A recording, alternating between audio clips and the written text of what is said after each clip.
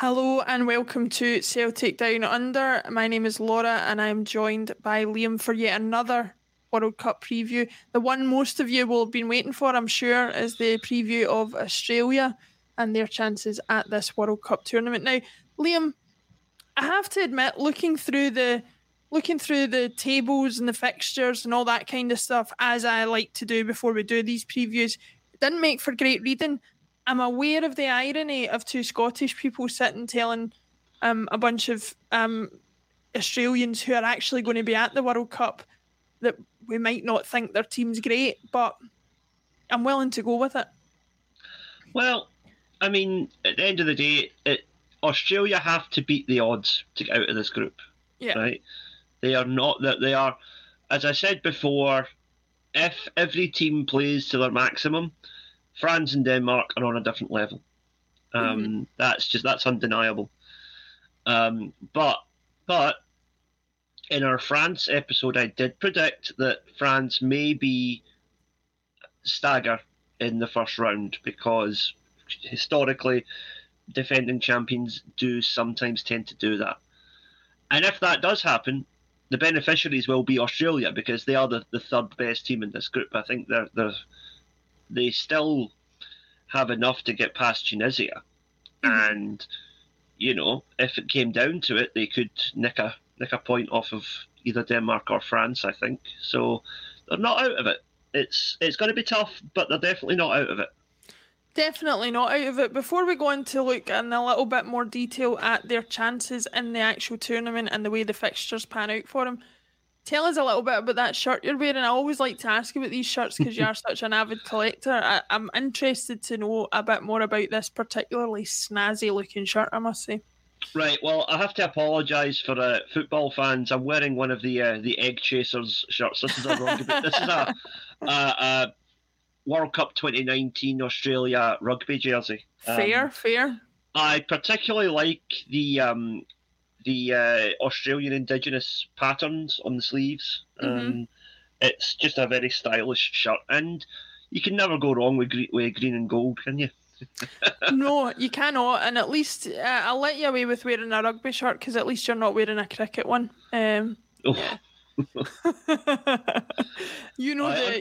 Unfortunately, Pakistan didn't qualify for the tournament, and that's the only cricket shirt I've got. So. No, that's true. But looking at, as we like to do, the qualifying group for the qualifiers for Australia at the World Cup, I'll just pull them up for us just now.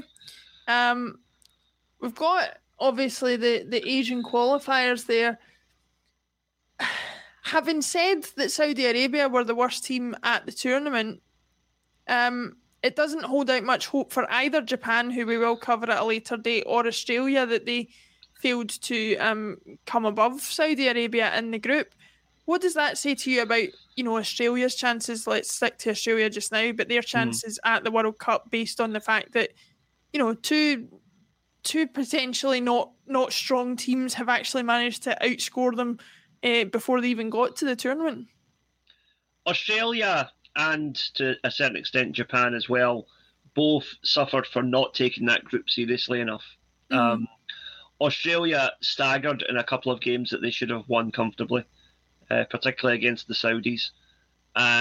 Japan lost to Oman quite early on in qualifying as well, which is the main reason why they didn't top the group. But when it mattered, Australia got it together. They managed to get past Peru in a playoff, which is not an easy feat.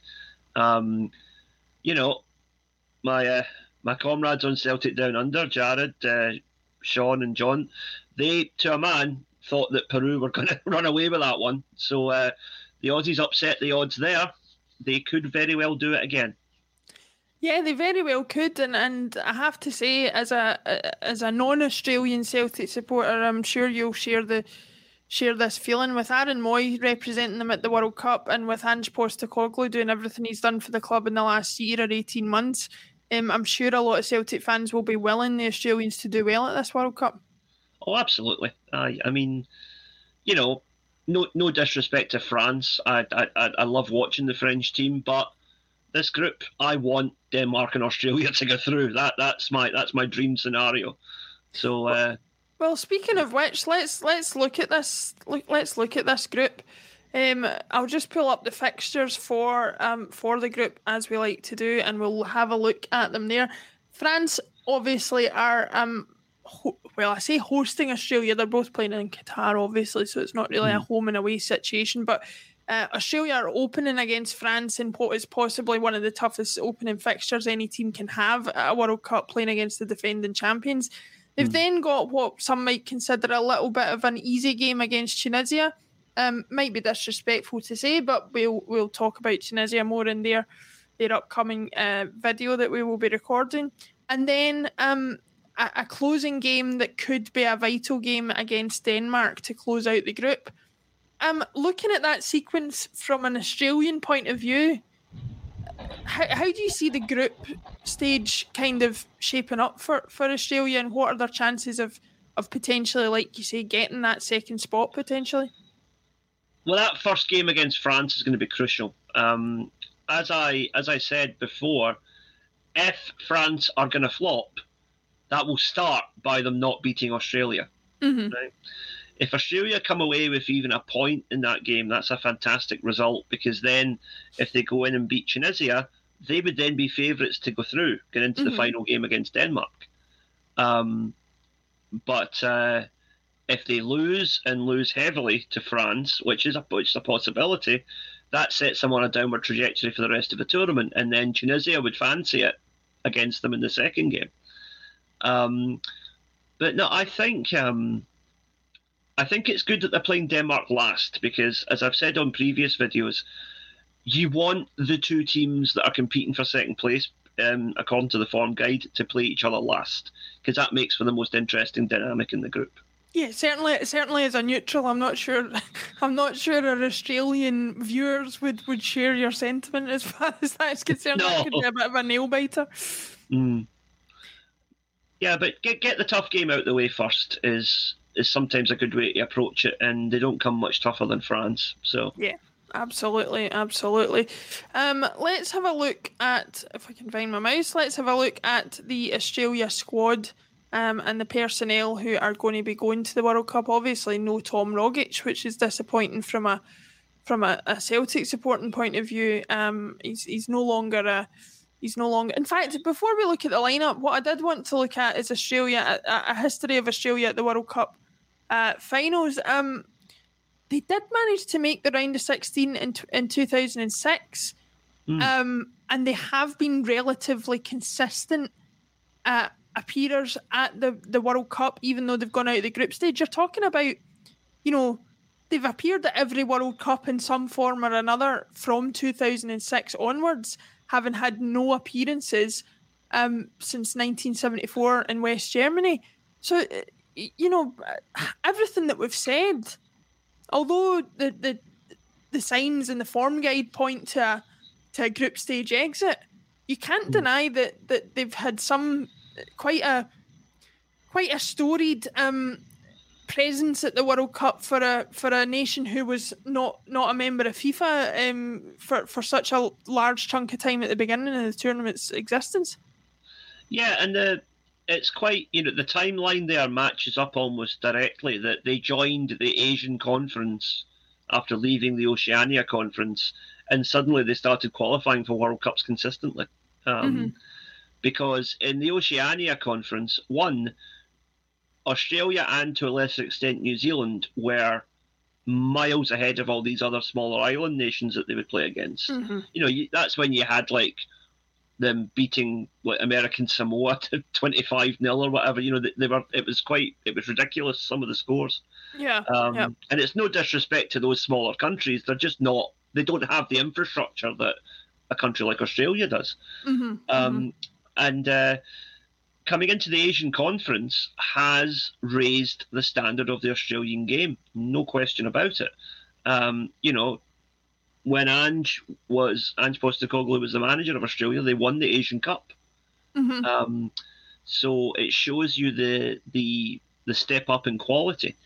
But also from a qualifying point of view, traditionally the winners of the Oceania Conference would always have to play off against one of the South American sides. Yeah. So that big white block where did not qualify, that's usually because they would have to play somebody like Colombia or Peru or Venezuela or something, and they would inevitably come up short because they had not been playing at that level in their qualifying, whereas Venezuela, for example, would have already had to play Brazil, Argentina, Uruguay, etc. in the South American qualifying. Well, the strength of the South American qualifying is no stranger to either of us. I remember when we did the Ecuador video, we talked about the fact that they came behind Brazil, Argentina and Uruguay in the qualifying and still had to overcome teams like Peru and Colombia to get there. So, when you think of that strength of team that have to be overcome just to get out of the South American, to say to Australia or to New Zealand, oh, by the way, you've got to play a bunch of Diddy teams and then beat potentially one of the stronger national teams in the world just to get to the tournament. Like you say, it's probably not a fair or accurate reflection of the quality of the Australian teams that they didn't qualify for these tournaments. No, I mean, you would literally have them playing probably the team ranked 150th in the world, and then next game is a team that's maybe ranked 20th. It's just such a gulf that you can't expect teams to just step up that level so quickly. But so moving to the Asian Conference is, I think, one of the main reasons why Australia now are a much better team than they were even 20 years ago. Absolutely. Talking of what kind of team they are, let's have a look. As I said before that we were going to do, let's have a look at that squad that they have got for the tournament. Looking at the goalkeepers, you've got Matty Ryan for Copenhagen, you've got Andrew Redmayne for Sydney FC, and Danny Vukovic for Central Coast Mariners. As far as I'm aware, Matty Ryan will be the first choice there, considering the other two goalkeepers don't have 10 caps between them, and he's got 75. So he'll no doubt be the first choice. Looking at the defender situation, you've got a number of players there, many of whom I'm not familiar with, but I do know Aziz Bezic from Dundee United, Nathaniel Atkinson from Hearts. You've got Serie A representation in Fran Karasic playing for Brescia, Harry Suter playing at a reasonably high level at Stoke City in England, another Hearts defender, Kai Rowles for playing there, but not an awful lot of well-known names in that defence, I have to say. Does that concern you for Australia that they've got, we talk about using these clubs as a kind of metric by which to judge the quality of the players? Am I being disrespectful by saying the defence is potentially a weak point for Australia? No, I mean, I don't think it's disrespectful to point out that they are playing at a noticeably lower level than some of the teams we've covered so far. I criticised the Saudi Arabia team for the fact that none of their players play outside the Gulf states. Mm-hmm. When you're going up against people that play for Milan, Benfica, Barcelona, and you've got guys that play for Hearts and Dundee United, it does kind of raise a couple of red flags there. But you never know. You never know. The thing is, the World Cup is a platform where guys like that can make the step up. And, if a Hearts player or a Dundee United player turns it on against France or turns it on against Denmark, he may well, in January, become a Serie A player. That could happen. It's not... Obviously, you have to go on what's in front of you at the moment, and this profile would suggest that this is not a particularly strong team. But Australia, as I said before, they have this habit of upsetting the odds, and I think there's a chance there. There's definitely a chance. Well, let's look at the Rogic-less midfield for Australia, and I say that tongue firmly in cheek because I don't think Tom Rogic has earned his stripes as far as getting to the World Cup, but we'll maybe cover that a little bit towards the end of the show. Another Hearts player there, Cameron Devlin, who is a decent player, I have to say, but has only had one cap for the national team in the run up to this World Cup. So fantastic for him to be involved. You've got Riley McGree of Middlesbrough, our very own Aaron Moy for Celtic, former Celtic protege Jackson Irvine, who now plays for St. Pauli in Germany. But I think the star player from this midfield is Aiden Krustic, who plays for Hellas Verona. He's certainly the one who, and I've done a lot of reading around the Australia team, that's going to be the star man for this team. What are you expecting from that group of players for Australia? Yeah, Krustic is a good one. You've done well to pick him out. I think the midfield definitely has a stronger profile than the defence, put it that way. Mm-hmm. But again, though, you've got St Mirren in there, so but I think that it's. I mean, I'm a big fan of Martin Boyle at Hibs, who is one of the forward players. But I think, like you say, the boy Devlin at Hearts is showing potential. I think he is a squad player at the moment with Australia. He might come on as a sub, but I don't see him starting unless there are injuries. But it's I think it's definitely not the worst midfield in the tournament, put it that way. No, it is not. Looking at the forward line as well, we've got Martin Boyle, who we know scores a number of goals. I think he's certainly done that since he's been a late addition to the Australia squad in the last few years. Jason Cummings is another player that many of us will be familiar with through his history in both Scotland and England. I have to say that the rest of the strikers there are not ones I'm entirely familiar with, or ones that I think play at a particularly high level either. So I think for me, probably Martin Boyle and Jason Cummings will be the ones I'll be most interested to look out for. But is there any others there that are sticking out to you as might have an impact in the forward line for Australia? Well, I noticed Duke of Fagiano Okayama is there. Mm-hmm. Now, Okayama are a Japanese second-tier team. Yeah. Fun fact: I used to live in Okayama, but he's a handy little player. But the thing is that playing in the Japanese second tier, he might well be the only player from J2 that is at the World Cup. So I'll be very interested to see how he performs at this level if he gets game time. Because interesting that you say that. There's Thomas Deng there that plays for Albirex Niigata. Now, I don't know what level of Japanese football they play at. Are you familiar with them? I believe they are J1. I think they are the top. I think they are top flight. But Fagiano are definitely J2. So that's interesting. I don't remember ever seeing a J2 player play for the Japanese national team at a World Cup. So yeah, that's come out of left field. I hadn't actually looked at the squad yet, and I didn't expect that he would get in. But it's good that he has. It's a chance to maybe again answer a few critics about the standards of the Japanese game. If a Japanese championship level player can go to the World Cup and do some damage. Well, that's where these videos come in handy, because it forces you to do a little bit of research and a little bit of introspection and a little bit of review of exactly what's on offer there. And like you say, there's little narratives there that you'll be able to pick out. I can't wait to see what Krustic manages to do, because I haven't seen a lot of him for Hellas Verona as thus far. I'll be interested to see if Mitchell Duke can make any kind of impact for Australia, because looking at the number of caps alone, if you want to use that as a metric, although we've picked out Martin Boyle and Jason Cummings only has one cap, so the chances of him getting much of a run out is probably remote. Martin Boyle's got 19, so perhaps he's got more of a chance, but Mitchell Duke with 20 caps, you would expect to see him in some shape or form for Australia at the tournament, so it'll be interesting to see how well he does.